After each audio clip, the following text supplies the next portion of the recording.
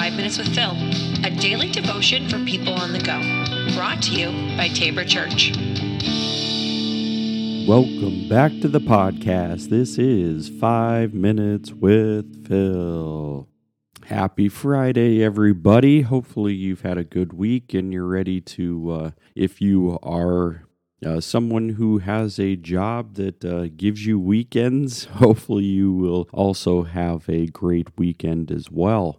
So today we're going to be talking about, yesterday we kind of wrapped up, so the season of Christmas ended, and then we get into the first day is also Epiphany. We talked about that yesterday, the three wise men day, or the wise men, or three kings day, that whole thing. But Epiphany is what we're going to talk about today, because it is the season of Epiphany that follows right after Christmas. And some of the seasons, you pay more attention to, like Advent and Lent. There's a whole season and kind of the things that surround it. Sometimes Epiphany gets dropped. Sometimes you're like, oh, like there's Christmas. All right, like let's move on. Let's find something else. And what we're going to do is focus a little bit on Epiphany. So what is an Epiphany? We talked a little bit about it yesterday. It's kind of that,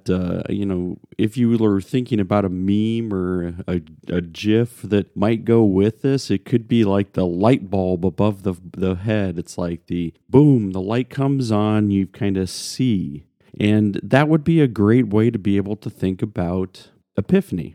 It's the revelation. It's the manifestation of Christ to the world. So this is the part you get Jesus born, right? So God in the flesh, born in a manger, got that whole, Christmas thing. And now it's like in this season, it's like we're going to reveal Jesus. We want everybody to know who Jesus is. And this is the reason why Epiphany usually starts off in this, first week or the first Sunday in Epiphany with the baptism of Jesus. Because it's at the baptism of Jesus that you start to see who Jesus is. So we know, if you're not familiar with Jesus at all, maybe you've come across his birth and you're like, all right, I get that piece. Now, who is Jesus? And then that's the reason why. So a revealing, a manifestation, a light bulb that goes off. It's like, who is this? So it's at Jesus' baptism that God reveals who Jesus is. He says, "This is my son. Listen to him."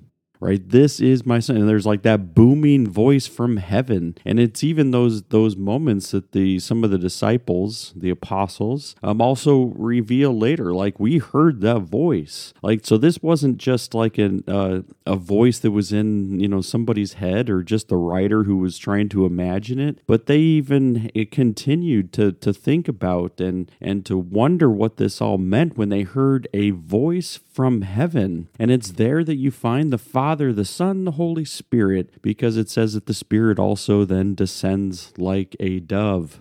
And so what do you get at the first kind of revelation, the first manifestation, and you start to see who Jesus is. This is my son, right? So God doesn't do that. God doesn't, orchestrate, when prophets came along and he's like, hey, everybody, this is my prophet. No, he didn't do that.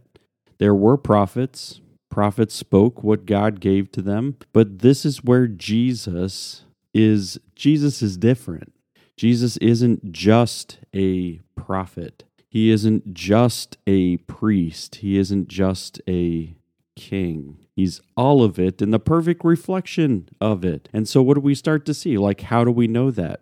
Well, that's where God's going to reveal it. God's going to bring it about and say that this is where you should be paying attention to Jesus. Pay attention to what you see. Pay attention to the things that are happening. And so it's good to be able to see clearly the revelation of Jesus, the manifestation of Jesus, the light bulb going off on your head and saying, oh, like Jesus isn't just some child that God eventually is going to make into, a god or give him godlike power. No, like that's all ridiculous right there. That would be what would be called heresy.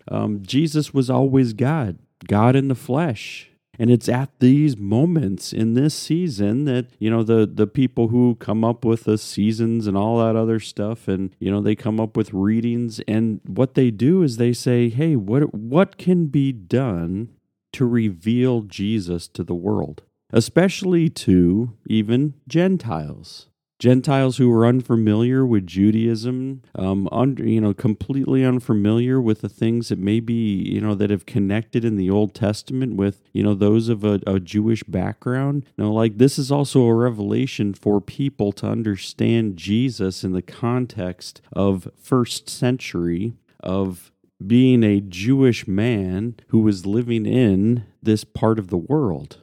So it's all of this. It's a revelation of who Jesus is. Are you paying attention? Are you seeing it? Does the light bulb go off yet? And this is an opportunity for us to be able to shine the light on it. So coming up next week, what we're gonna do then in this season, and we won't continue to call it, like Epiphany, or continue to try to just, kind of stick with that, but just saying, how can we encounter Jesus? How can we start to see the revelation of Jesus that's going to be different? How can we start to see it as more than just like some, like cool dude that just popped up in the first century? How do we see Jesus as more? And I think the Word reveals. The Word says, hey, let me just give you this picture. And it's then, we get to sort through it.